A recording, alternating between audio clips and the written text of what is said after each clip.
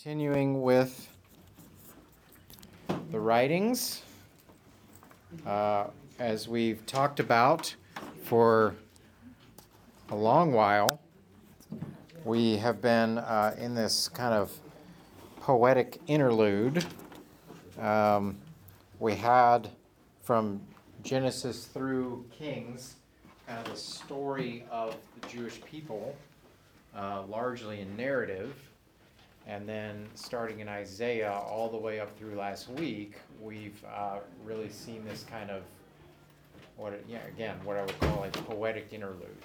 More prophetic material, psalms, wisdom material, not necessarily advancing the narrative, but more prophetic and poetic material dealing with the state of where they were. Which was in exile, but also anticipating the renewal or restoration of the kingdom. So it actually is going to pick back up today, that narrative, although Daniel has a lot of prophetic language to it. You can see, you can understand why the Septuagint and then the English Bibles would move Daniel over with the prophets, but you can also understand how Daniel now is actually picking back up the story, okay? We've had this kind of anticipation of the restoration of the kingdom, which we'll talk about today. Daniel's kind of picking it back up in that void, okay?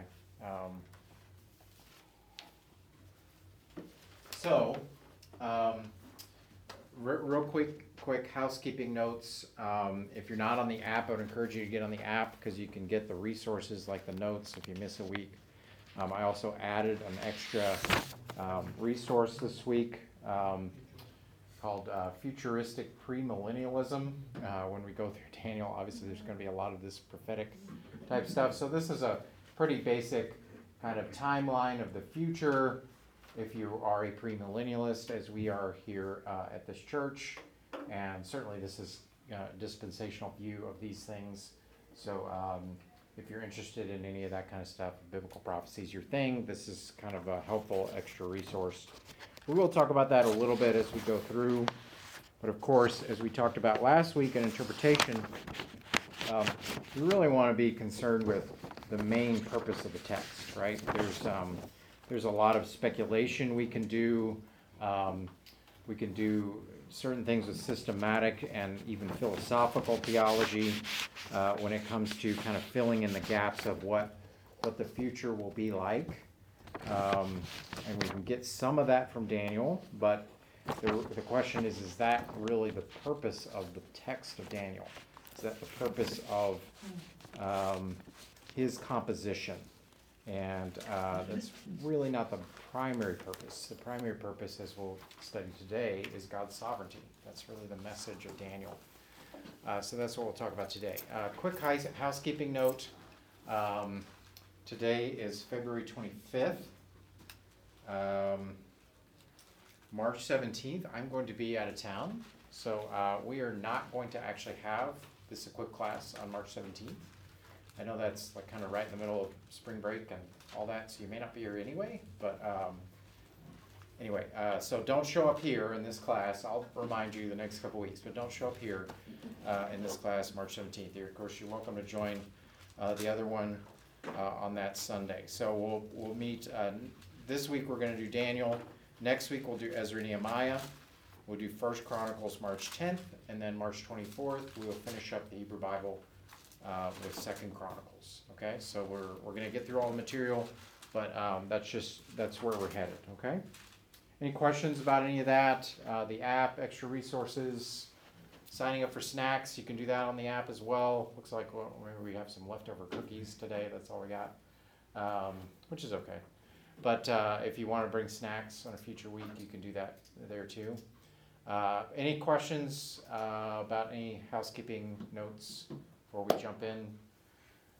Anytime we jump into the prophetic material like this or Revelation, I always make the joke before we jump into the abyss, So, any comments or questions before we jump in? Okay, so let's talk about Daniel. The author of Daniel is Daniel himself. Why do I believe this? Well, certainly Jewish Talmudic tradition would affirm this, but I also think it's in the text itself. Chapter 4, verse 2 and 10, verse 2, both seem to be kind of references to the first person. This is what was happening to me. This is what I saw, kind of stuff. And let's see, Jesus also seems to be, I read my own writing, Matthew 24, verse 15. He seems to be indicating this is what the prophet Daniel says, which I think is, more than just suggesting that the book says it. I think he's kind of suggesting that Daniel himself is who's done this composition. So that's the author, Daniel himself, written around 530 BC, shortly after the conquest of Babylon by Persia, but describes different events over the course of his life. We are going to have, some time period with some different kings that is covered here, but we're talking about, we're no longer talking about, certainly by the end of this, we're not going to be talking about Babylon in charge anymore. We're going to be talking about Persia. So that's how we know that this was at least written after the conquest of Babylon by Persia, which happened in 539 BC. Okay? Yeah. I always am struck that Nebuchadnezzar has his chapter in this book. Mm-hmm. You think he wrote that, or? Which chapter are you referring to? Well, when it gets into, it says, I, Nebuchadnezzar, was at home, and he describes this whole thing after the whole event, him going nuts and dreaming. This is in chapter 2? It says, I, Nebuchadnezzar, was at home in my palace center. 4. And I had a dream. He goes through the whole thing, and then he gets to the end, Yeah. and he says, now I, Nebuchadnezzar, praise and exalt and glorify the King of heaven. Yeah, no, I mean, I think he would have at least recited this, right? It really did come from him, but I think it's part of Daniel's composition, right? So Daniel's placing it in his composition. Sort of like he's told Daniel this. Yeah. And Daniel just wrote it all down as sort of, this happened. Yeah, I mean, Daniel's interpreting it, so he would certainly have known the details of it. Yeah, so, yeah, I think it's part of Daniel's narrative, so he includes it. Yeah. So it's kind of part of what we talked about last week, but this kind of distinction between the event and the text, right? The text is the composition. So when we think about authorship, we think about meaning connected to authorial intent. What we're really talking about is, you can almost think of these authors making the text, right? The most explicit example of that is Moses making the Pentateuch, right? He was certainly not around for Genesis, that covered long periods of time, many generations. He's not the one actually jotting this stuff down as it's happening. Collected it. Yeah, he collects it and then puts it and makes it a part of his composition. So we can say he's the author of it, even though he probably wasn't the original one that dictated or wrote it down originally. So he's collecting it, and we can see this kind of in Genesis, this the Toledot formula. Toledot is the Hebrew word for "and the generations of." You've got a kind of a series of narrative like Adam and Eve, and then and the Toledot happens, the generations of. So you can kind of see how this would have been somebody's writing it. Maybe Adam is writing it down, then it gets this whatever it is, this tablet or whatever, it gets passed down, and people keep adding. And if they don't have any narrative to add, they're just adding, and this person was the son of this person. So it just keeps getting passed down and passed down and passed down. And then somebody like Abraham has a real story to tell, like a real narrative to tell, and writes this down. And so it keeps getting passed down until it gets to Moses. And Moses, though, is the author of the Pentateuch because he's using that and probably adding his own commentary about all of these things that are happening. So, but I think this is a great example. As we talked about the Psalms. Many of the Psalms are written by all kinds of different people that span different hundreds of years. But at some point, somebody collected all those into these 5 books and made the Psalms. So there's different elements of these things happening throughout the Old Testament. Okay, so let's jump in here. Daniel 1 through 3. The author sets the scene by describing Babylon's desecration of the temple in 605 BC. So we see some references to that, the end of 2 Kings, Jeremiah 25, these things that are happening when Babylon kind of comes and takes over. Nebuchadnezzar, the king of Babylon, orders that some young men of Israel be taken back to Babylon and educated for the king's service. So again, picking back up the narrative, here we go. We're back into what's actually happening with the people in exile, and then how we're going to be restored, how the people will be restored. So taken back to Babylon and educated for the king's service, that's the blank there. Among them are 4 young men named Daniel, Shadrach, Meshach, and Abednego. They're assigned Babylonian names. These are their Babylonian names. Daniel's Babylonian name is Belteshazzar. Yeah. Daniel and his friends do not eat the king's food in order to obey God's law and stay as healthy as everyone else. So they're being faithful to God here. The author says that God gave the 4, quote, knowledge and intelligence in every branch of literature and wisdom. And this is noted in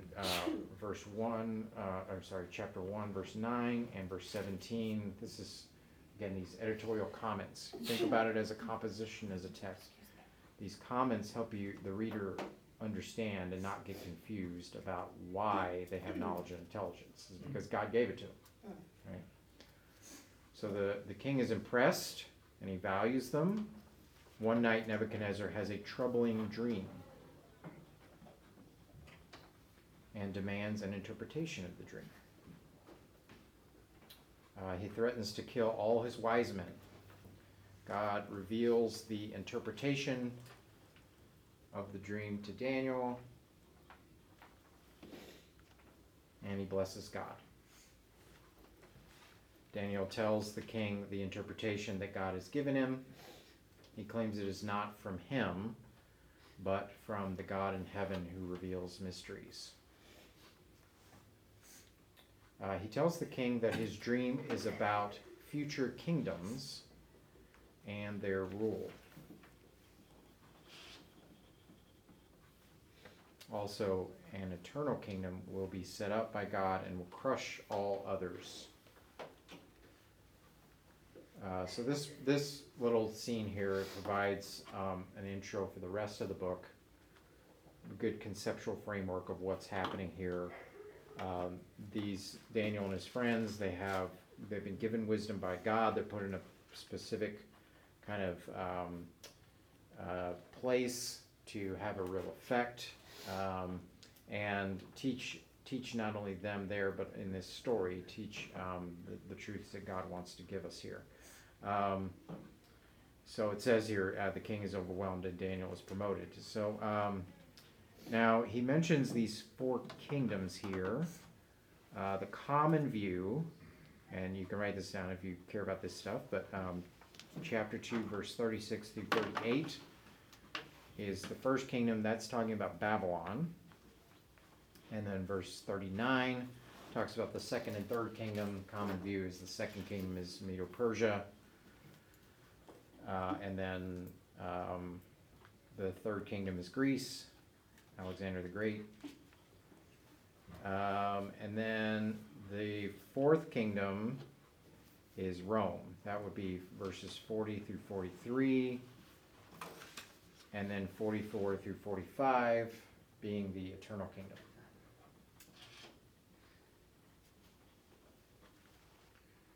and we're going to see some more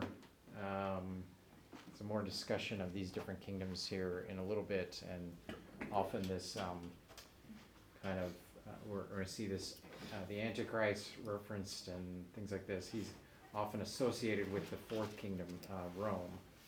So anyway, but this is the common view if you're thinking about historical fulfillment of specifically what's being written here in 530 BC.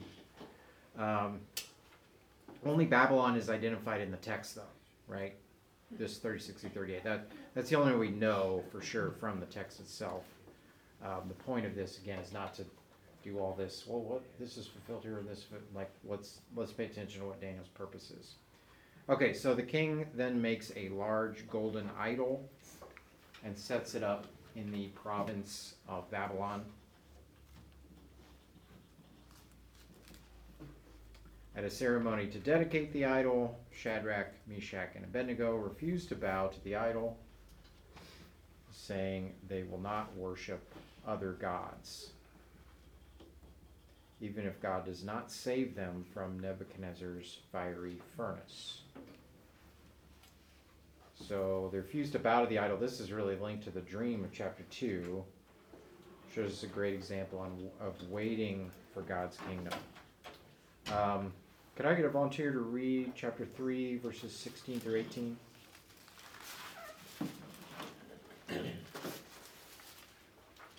Anybody? Okay. Yeah. Daniel 3:16 to 18. Shadrach, Meshach, and Abednego replied to the king, O Nebuchadnezzar, we do not need to defend ourselves before you in this matter. If we are thrown into the blazing furnace, the God we serve is able to save us from it, and he will rescue us from your hand, O king. But even if he does not, we want you to know, O king, that we will not serve your God or worship the image of gold you have set up. So great example here of trusting in God's sovereignty, right? I love the way that that's phrased and the way they speak there. You know, even if he does not, we're still not going to do this. So it's trusting in God. It's knowing that he's in control, not putting your own particular situation above God's purposes. All a great example there here in those 3 verses. So when they're thrown into the furnace, they are delivered by a fourth man, who the king says is like a son of the gods. Very interesting phraseology there. Who is this mysterious man in the furnace? Is this a pre-incarnate Christ? Again, this is kind of the same question as who is Melchizedek? Who is the angel of the Lord? Who is the man who wrestles with Jacob? There's a lot of these kind of mysterious kind of instances where someone is referred to in a way that you would only think of as a divine being, but there's not enough here to say, well, the text is specifically trying to tell us that this is the Messiah, pre-incarnate Messiah. It's just interesting to look back on later. Okay. So I want to be respectful to the textual intention of Daniel here, right? But it's at least interesting to think about. And the Babylonians had their own demigod Sure. mythologies. Sure. Yeah. So that would probably be a very common thing. Yeah. Nebuchadnezzar did initially think is that. Yeah. But he identifies it that way because there's actually somebody in the furnace who can save them, which is crazy. Okay, so they come out of the fire, and the king decrees that no other god could save in this way, and forbids the kingdom to speak against God. Okay, 4 through 6, Nebuchadnezzar has another dream which Daniel interprets, telling him that we must, quote, recognize that the Most High is ruler over the realm of mankind and bestows it to whomever he wishes. This is very, very similar to Joseph's interpretation of Pharaoh's dreams in Genesis 41. It's really the same message, right? Kingdoms rise, kingdoms fall. It's all by God's will. Yeah. None of this is happening without God's will. So whomever he wishes, or he will become like a beast of the field. The king does not abide by the advice, taking credit for the kingdom himself. Isaiah demonstrated that this arrogance must be punished. The dream is fulfilled, and the king is made like a beast, eating grass like cattle do. I would have seen that would have been. He then looks to God and acknowledges God's sovereignty over him, returning to power. God's sovereignty over him, right? The returning to power is the blank there, the last one in that paragraph. Belshazzar eventually takes over Babylon and uses the temple's old vessels at a party he throws. Yikes. During the party, a hand appears and writes some words on a wall. They send for Daniel, and he scolds the king. You think? Yeah, saying that he knew about Nebuchadnezzar's experiences with God, yet he denies God's sovereignty too. T-O-O. He denies God's sovereignty too. So he's contrasting this kingdom with Nebuchadnezzar's. Just like the dream of chapter 2, he contrasts the greatness of the Babylonian kingdom in 2:36 through 38 with the divided kingdom of 2:41 through 43. So he's referencing back, this is an example of intertextuality, it's kind of referencing back to the same themes of chapter 2. He says that the Medes and Persians will take over the kingdom, and they do.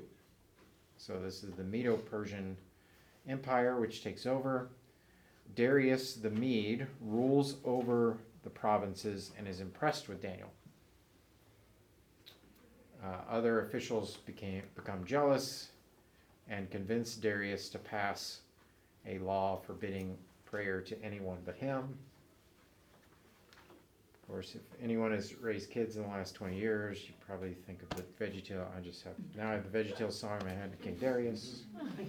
Other officials become jealous and convince Darius to pass a law forbidding prayer to anyone but him. Daniel continues to pray to God, and the officials convince Darius to throw him into a den of lions. The king throws him in, but is convinced that his God will deliver him. Can I get a volunteer to read verse 16, chapter 6? Daniel's conviction here. Yeah. So the king gave the command, and they brought Daniel and cast him into the den of lions. But the king spoke, saying to Daniel, "Your God, whom you serve continually, he will deliver you." Yeah. So we have this coming here in the story, this idea of God's deliverance. Daniel spends all night in the den without being harmed, saying that an angel had kept the lions' mouths shut. Darius is overjoyed and brings him out. So this story is very fun, right? I mean, it's like we teach the kids this story and all this. He's in the lion's den, and the lions don't attack him. But again, it fits with the overall story and the overall purpose of Daniel. This is about God's sovereignty. God takes care of him in this particular situation. He's sovereign over even this situation, these lions, just like he's sovereign over the kingdoms in chapter 2. God is sovereign. So think about significance here. Daniel shows the sovereignty of God on earth, protects his people, and allows earthly rulers to rule. He's in control of all, even our own lives. So just open it up for discussion. Do you trust in God's sovereignty? Is it on your mind when you make ethical decisions as Daniel and his friends did? How do we get their attitude and avoid that of Nebuchadnezzar when it comes to God and his dealings with us? Again, it's a narrative, right? I'm not suggesting that you make decisions in the same way that the boys did or that Daniel did, thinking that God will always deliver you in the same way, right? You have a situation at work and you say, well, I'm gonna trust God here and I'm gonna do what he asks. It may not work out for you as far as, actual earthly blessings the way it did with these guys, right? But the point of the story is God's in control. You need to trust in God's purposes. And that's what the boys said, right? They said, we know God will save us, but even if he doesn't, we're gonna trust him, we're gonna do what we're supposed to do. So, any thoughts here? Trusting in God's sovereignty. Yeah. That statement really is a blessing, because usually when we pray and we pray for somebody who's sick, and then the Lord delivers them, and we praise God. But we should really be praising God even if the Lord is not deliver them. Like if the Lord took them through pain and death, and then his grace is still there, his sovereign arm is still there. Yeah. And this is where I struggle, because sometimes when we pray, we are only thankful when we get the results we want. But if the results don't come out like, now we're praying for somebody who's struggling, it's almost like they're going to amputate her leg and she is really in dire straits and she could lose her life. It's just difficult to praise him at this time and say, God, we realize your sovereignty, but we should, right? Because he never changed. The results change, our attitudes need to change, I guess. Yeah. But that really helped, because even if the Lord does not save us, it doesn't change our view of him. Yeah, that's right. It's really a blessing the way they said it. Yeah, that's right. Yeah. It's good. And it's something too, to just think that we do get surprised at it, it's like, but we should always be that way. Yeah. That should always be our. Yeah. It's like, it just is, cause that's who he is. Yeah, that's right. Anybody else? Yeah. Well, for me, I'm not in a position like, nobody's jealous of my job or anything like that. And I think I work really hard to not have to ever get into that position, you know? Does that make sense?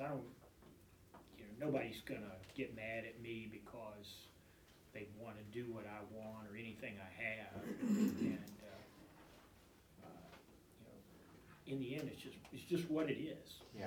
If you wanna go build a bridge and not make it as big as it ought to be and it falls down, we tell the customer that, Yeah. it's So it's about your priorities in work. yes, it's like, I've done all I can do. Yeah. You've been told, Yeah. Yep. Yeah. I think it's just a huge comfort. The truth of God's sovereignty is such a comfort in a world that is so messed up, for lack of a better term, that when things all look out of control to us, we can be comforted by the fact that none of this is out of control for God. He is sovereign over all things. And so, I think it's always a huge comfort when you're just reminded of the sovereignty of God, good times and bad. Yeah, that's right. And Yeah. there's such a example that what we were supposed to be and what he was talking about in the service today, it all going hand in hand, about how that the king saw it, and it was they reflected Christ to the king. And that's what we're supposed to be doing by our response to what's going on in this world. And to be like that, and to be able to, not be surprised if God, when my prayers are answered, but not be surprised when they're not either, because regardless, like you said, God's in control. Yeah. And, yeah, Yeah, that's it's just, good. that's neat. Yeah. I was thinking of another passage related to kind of a more practical application of God's sovereignty to how we behave in the world. In 1 Peter 3, where it's calling wives to be submissive to their own husbands. I don't know if you've ever noticed how it finishes up and says, just as Sarah obeyed Abraham, calling him Lord, and you have become her children if you do what is right without being frightened by any fear. And the thing is that it can be scary to Yeah. submit to a fallen man. Yeah. And the reason we can do it without being frightened is because of God's sovereignty, because we're not trusting in the man, Yes. we're trusting in God. Yeah, it's a really good application. What was that reference again? 1 Peter 3, that was verse 6. Thank you. Anybody else? All right, let's keep going. Daniel 7 through 9. Daniel has a dream where he sees 4 elaborate beasts who struggle with each other, the 4th one trampling the others. He sees the Ancient of Days set up thrones and become ruler with thousands before him, and the books were opened. God is called Ancient of Days because he knows no time. Okay, here we go. Buckle up. As Daniel looks on, quote, one like a son of man was coming, and to him was given dominion, glory, and a kingdom, that all the peoples, nations, and men of every language might serve him.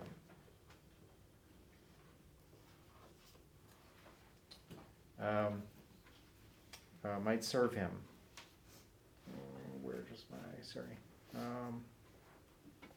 Oh yeah, okay, so his dominion is an everlasting dominion. Let's read this. Could I get a volunteer to read 13 and 14 of chapter 7? Chapter 7, 13 and 14. 13, 14.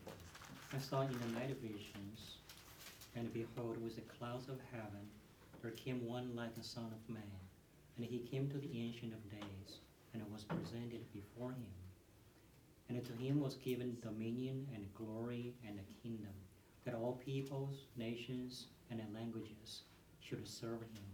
His dominion is an everlasting dominion, which shall not pass away, and his kingdom one that shall not be destroyed.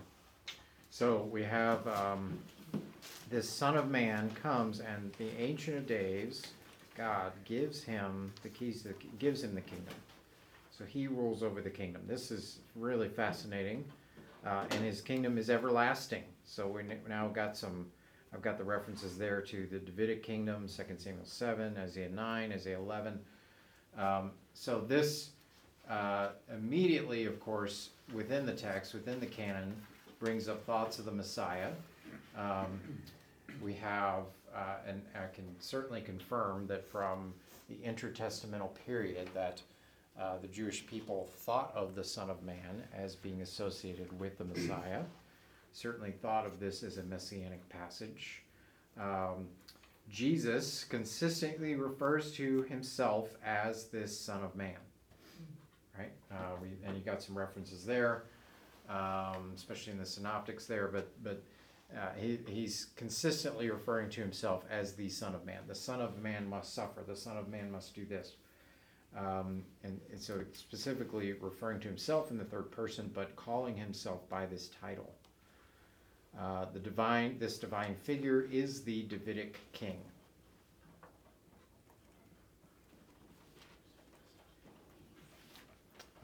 So Daniel says that the beasts, so this is back to the beginning of chapter 7, the beasts are 4 kings. So who are the 4 kings? Are they the same from the kingdoms of chapter 2? Maybe. Difficult to say. I mean, probably. It's a decent guess. So there are 4 kings, but that those with God will, quote, possess the kingdom forever. So this is back to the 5th kingdom, which is the eternal kingdom. They will suffer at the hands of the 4th kingdom and a particular ruler from it.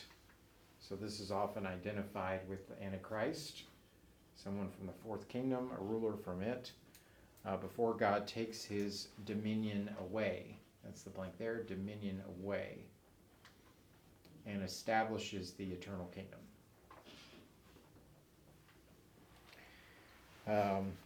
So we see here, again, there's you can do a lot of different speculation about different things. What do we know here? A couple of major things we know here. The Ancient of Days gives the kingdom to the Son of Man. We already have a lot of anticipation from the prophetic material about the kingdom and the restoration of the kingdom, starting in Jeremiah, then Ezekiel, then the minor prophets.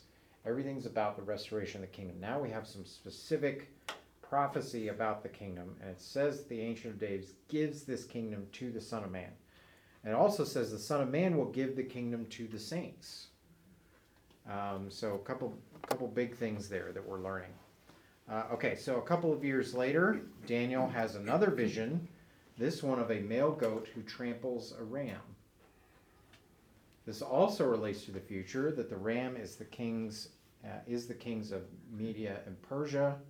That's from 820, and the goat is Greece. That's 821. So we're talking about the second and the third kingdoms here. A king will rise up who will destroy the holy people and even oppose the Prince of Princes, but will be defeated without the help of man. So again, I think we're referring back to this ruler that was just referenced just a few verses ago. God knows the future, shares it with Daniel, and also tells him that he, God, will rule the future. Again, let's get back to the main point of this book. God is in control. He's in control of Babylon. He's in control of Persia. He's in control of all these kingdoms from this time, but he's also in control of the future. Daniel is burdened for Israel, confessing its sin before God and asking for restoration on, quote, account of your great compassion.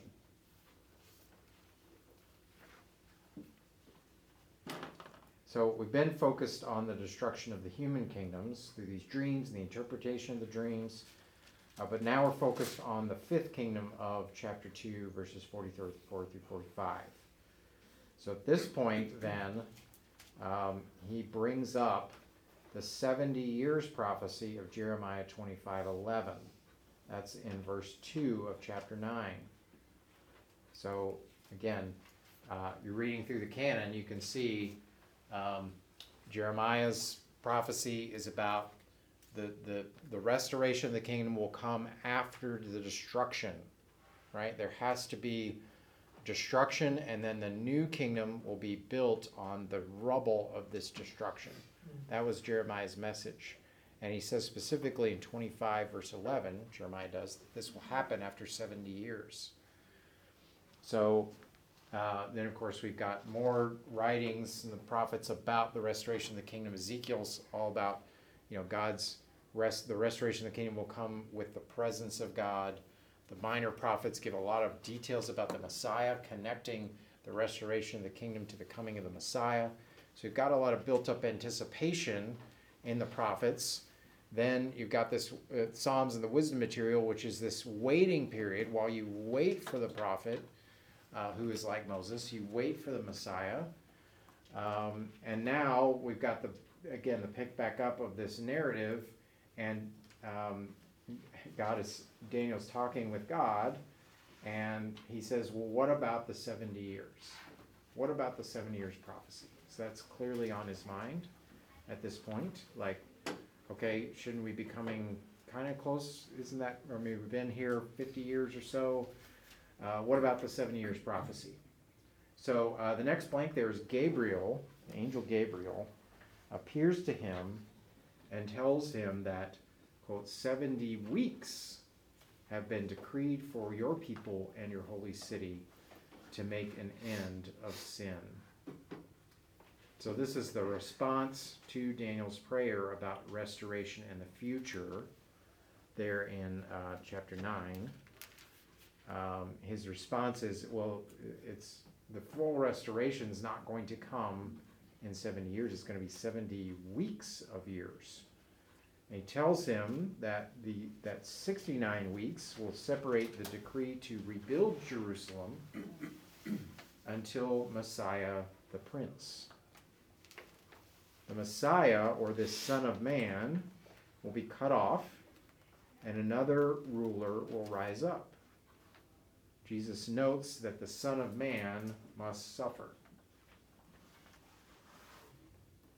So when, there's many, there's references here, there's several references, many, especially in Mark, the connections between Jesus' words about calling himself the Son of Man is almost, not almost always, but a lot of times he's referring to himself as the Son of Man in connection with his need to suffer. He will have to suffer. And so this brings us directly back here to Daniel 9 when he does that.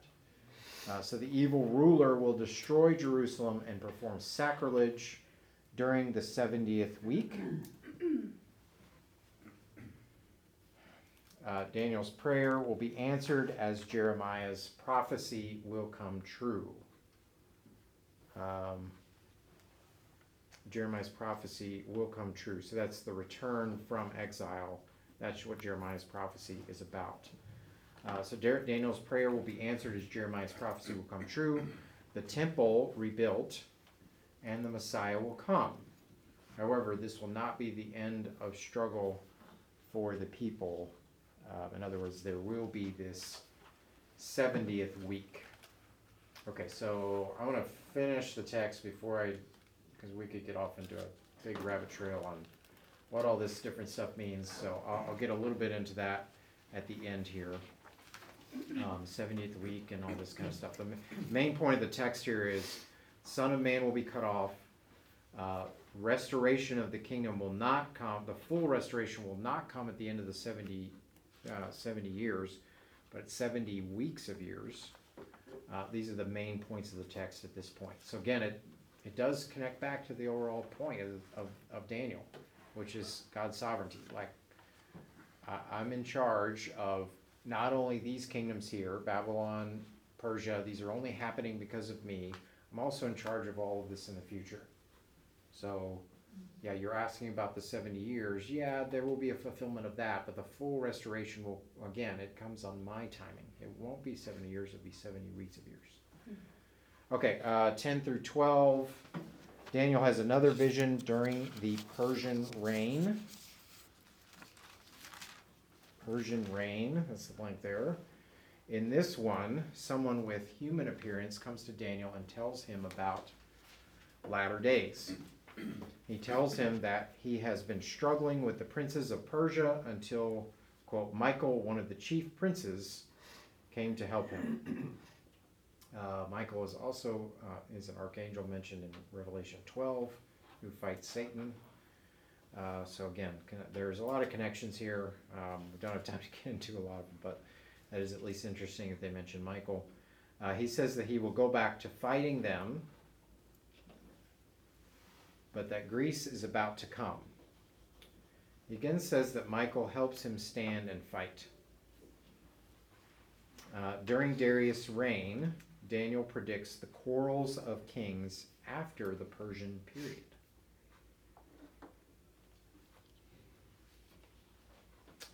He describes a king of the north and a king of the south who, quote, will be intent on evil. He says that during this time of turmoil, the people who know their God will display strength and take action. One more king will enter countries, overthrow them, and pass through. This is 11:36 through 45. This again is most likely a reference to the Antichrist. I believe back in the chapter 7 he's referred to as the little horn. So this is probably, again, a reference to him. This one more king will enter countries, overthrow them, and pass through.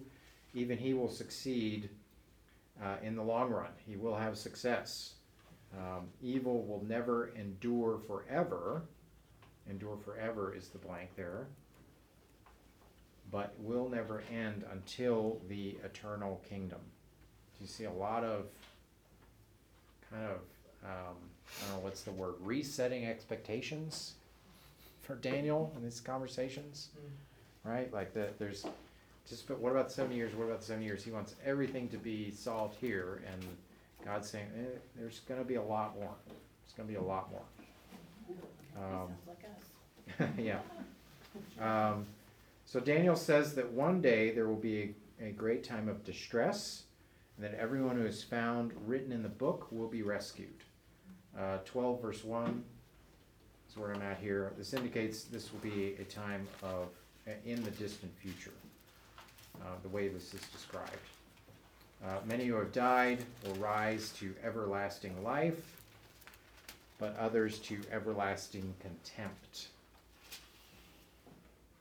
The remnant will endure much struggle until this time, as many will be purged, purified, and refined.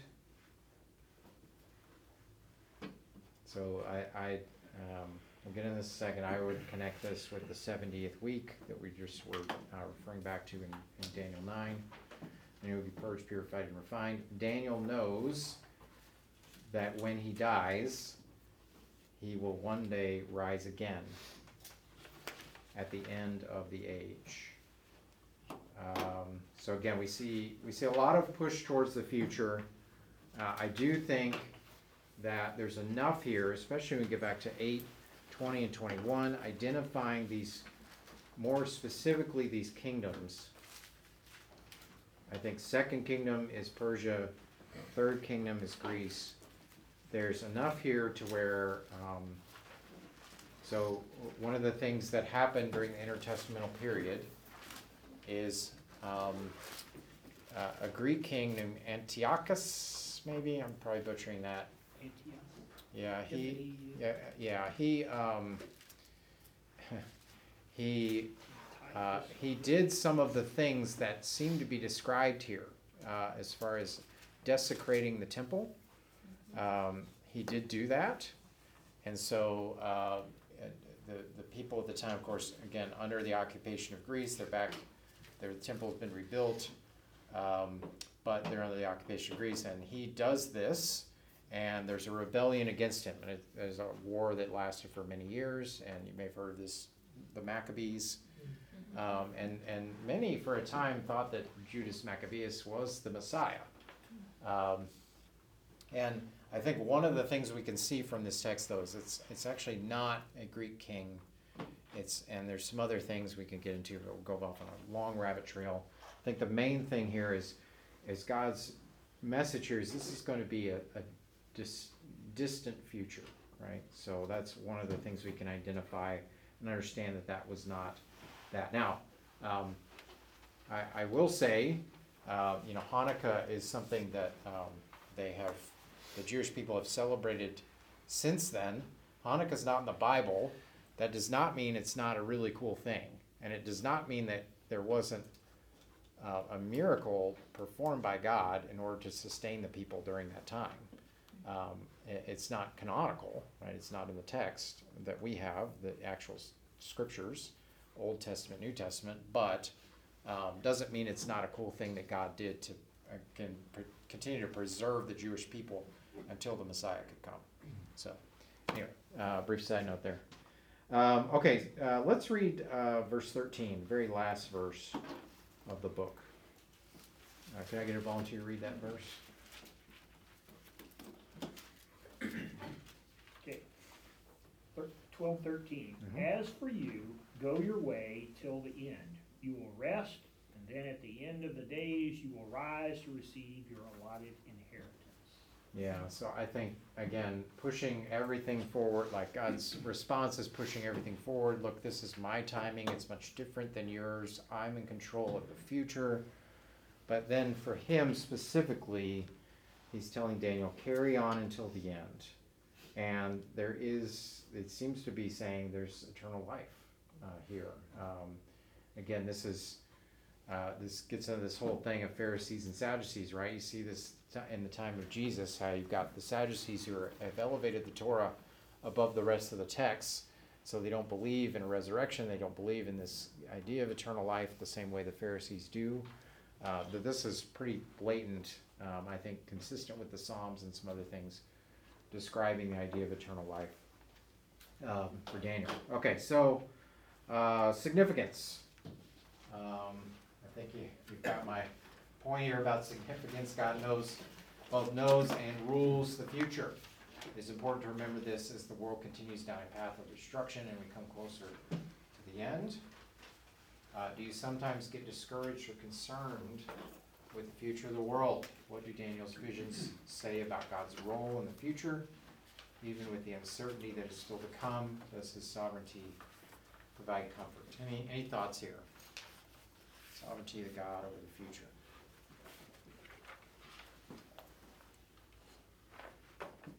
Again, this is the real point of the text, right? Some of this other stuff is really fun, connecting it to Revelation. What is this? We can see these different things that happen, and we can think, oh, is that a sign of what it's talking about in Revelation or in Daniel? Are we closer? Yeah, we know we're closer, right? Every day goes by, we get closer and closer. But this is the real point of it, is trusting God's sovereignty. He's in control. Yeah. It's to say that, you don't get discouraged or concerned about the future. If anybody's doing that perfectly, I think they'd already be glorified. Yeah. The flesh that we carry around with us, it's you look at things and it I don't understand how people who are not in Christ can have any sort of sanity when, as Christians, there's concern, but then we ultimately know, the Lord is sovereign. He is in control. Yeah. His will ultimately be done. Yeah. It's His glory and our good. And so, we have tremendous comfort that the world does not have. And I think that ought to drive us in our compassion towards people who otherwise are not very lovely, as we were, and still can be. That's good. Anybody else? I just identify with my children when they say, "Are we there yet?" And it's like, as my pastor in another country would have said, waiting is the hardest part. And we just say, come Lord, how long, how much longer? How much longer? This how much longer? Even during Revelation, the saints are asking, how long are you going to put up? How long, Lord? How long will we go unavenged, So, Right. Yeah. That's right. Well, I kind of wanted to echo what I heard this morning from Rich, is that the church is different from the world, and we can experience a taste of heaven here.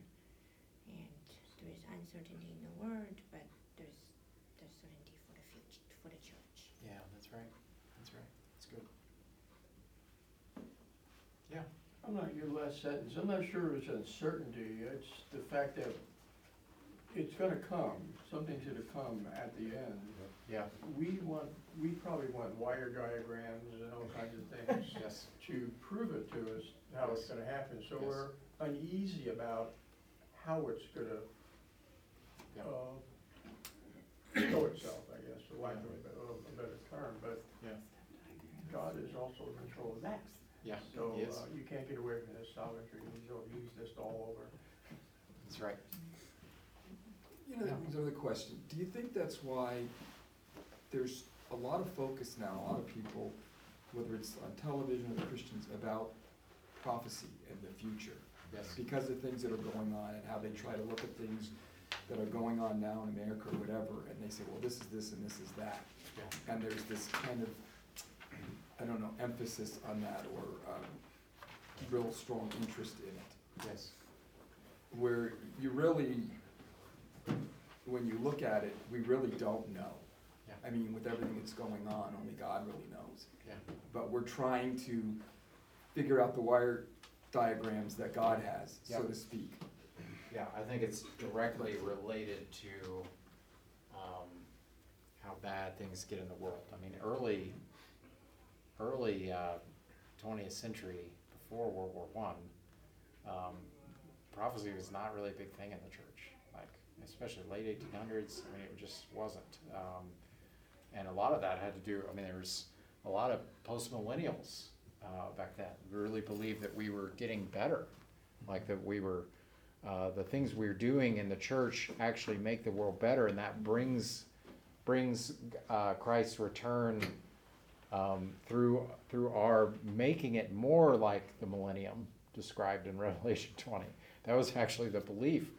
And then World War I happened, and a lot of liberal scholars were started, and then of course World War II just a few decades later, and so that's I think the things that are happening in the world are directly related to people's interest in prophecy, because people's interest in prophecy is directly tied to wanting things to be renewed and be changed, for sure. Yeah. But hasn't it been ever thus? Because when I was growing up, and I can just remember the Left Behind series and all of that, and the way that they taught, it was all, this is what I appreciate about this church, is all taught, and this is important, it's all hellfire and brimstone, and being left behind or not being, as a child, it was just petrified or scared, but it was all about what was going on around us. Yeah. But being taught the peace that we have, and I don't know where I'm going with that, but it's always been that way. Yeah. We can always look at the prophecy, and we were told back then, it's on the horizon, the Lord's coming back. Yeah. And that, I don't know, I don't know my point in all of that. Yeah. but- Well, I think it's been a major emphasis, certainly since World War II, for sure. Yeah. Yeah. And, Yeah, let me get into this real quick, because we only got a couple minutes, and then I'll go back to questions, because this is relevant to this whole question of prophecy.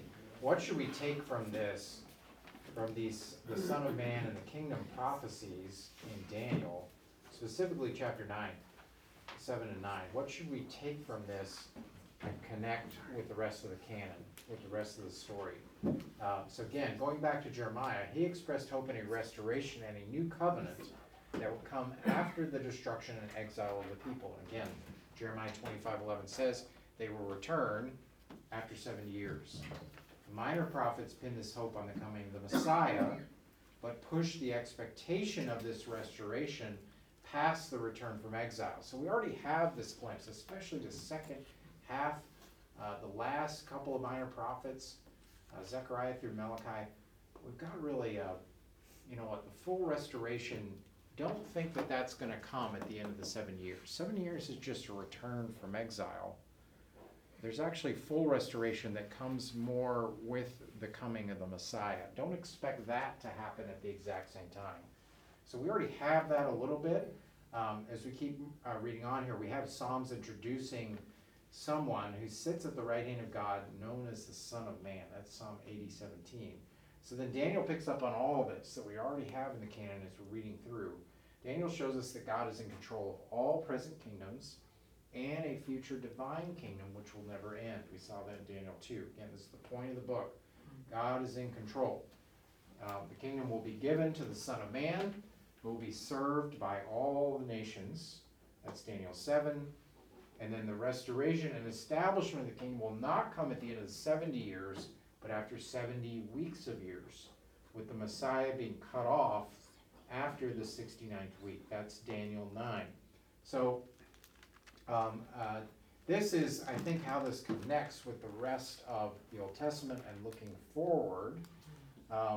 It fits this expectation of that the people had in exile of the 70 years, and it resets expectations, right? The full restoration will come with the Messiah, and it will be in the distant future, not 70 years, but 70 weeks of years, which is just a week of years is 7 years, right? So now, how you read this, so the little catchphrases, the theological terms,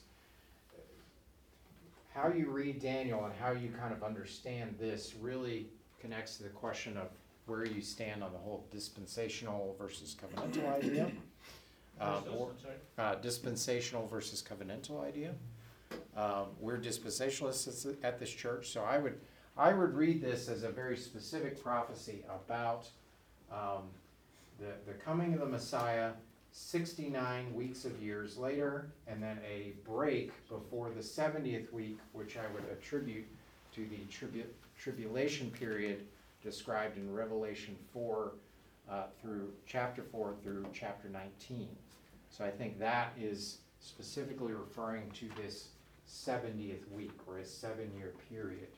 So anytime you hear somebody say, well, that 7-year tribulation, if they think a tribulation is 7 years, they're connecting Daniel 9 with Revelation 4 through 19. That means they're a dispensationalist. Okay, that's just a little this little thing that can be helpful to kind of identify what these things are. And so dispensationalism really is this idea that there's these major dispensations throughout time, and we're kind of in this.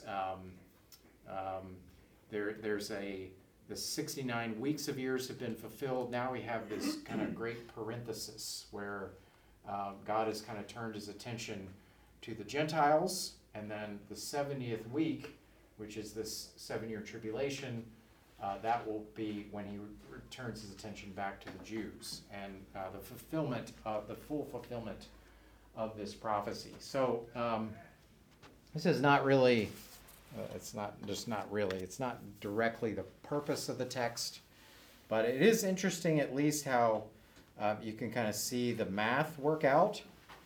Prophetic years, which referred to in Daniel, referred to in Revelation, it'll talk about like 1,260 days being 3.5 years. Well, that's only 3.5 years if the years are 360 days, not 365, right? So if you take 69 weeks of years, 69 times 7 times 360, then you've got a period. It says that the prophecy is actually, it says after 69 weeks of years from the decree to return and rebuild the city, which is in Nehemiah 2, 1 through 8. We'll talk about that next week. That decree happened March 14th, 445 BC. So if you take that date and then you add, then you take, who knew you were going to have a math lesson today?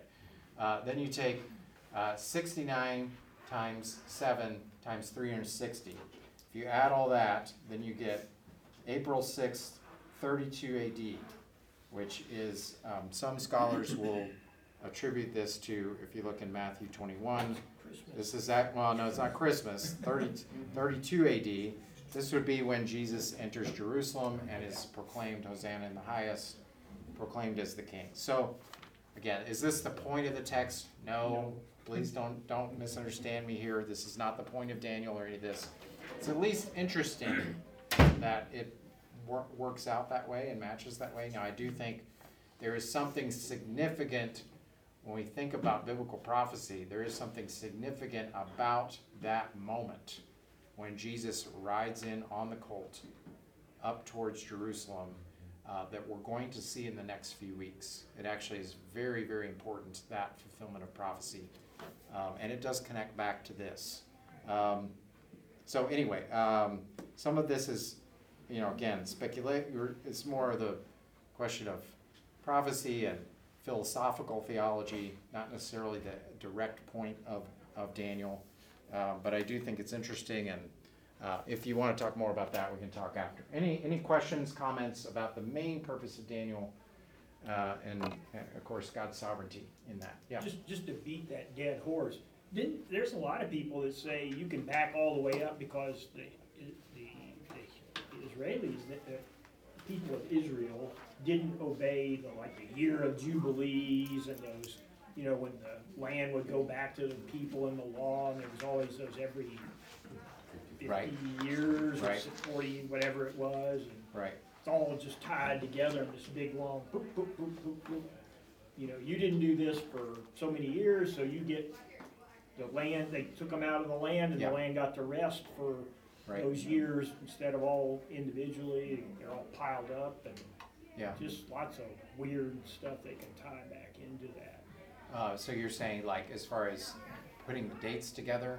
Yeah, it's just, it's like when they got taken away, they said, it's almost like you didn't do the things you were supposed to do, so you're getting taken away for that. And then they go, what's the punishment? Well, the punishment is you didn't do these things all the way up to this point, so now we're just you're getting backlogged your punishment or you're back. In other words, it's for the land, not necessarily for the people. You were supposed to let it rest. It's sort of like you're supposed to let your fields rest every 7th year, and you're supposed to return the property to families every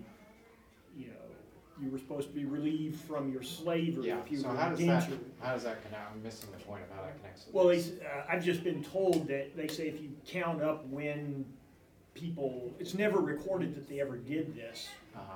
And they'll say, oh, you can do this math Yeah, yeah, and yeah. prove out Yeah, that yeah, yeah, the time that the 490 yeah, years is right, the stuff they were supposed to have been doing all Right. along, all Right. piled up in one. right. I mean, I think that one of the main points I'm trying to make is, don't rest on my math here, right? It's at least interesting to think about, but it's not really the point of the text. No. So, yeah, But I always think God's got his thing going, Yeah. and he's gonna do it. Yeah. Doesn't matter what you can not do it now, but he'll do it. Yeah. He's got it figured out. yeah, he does, that's right. Any other thoughts here on Daniel? Questions, comments? A little bit over. We're in Daniel. Okay, we're getting back out of the abyss, climb back out. Go back to our real lives. Thanks, Mark. Yep.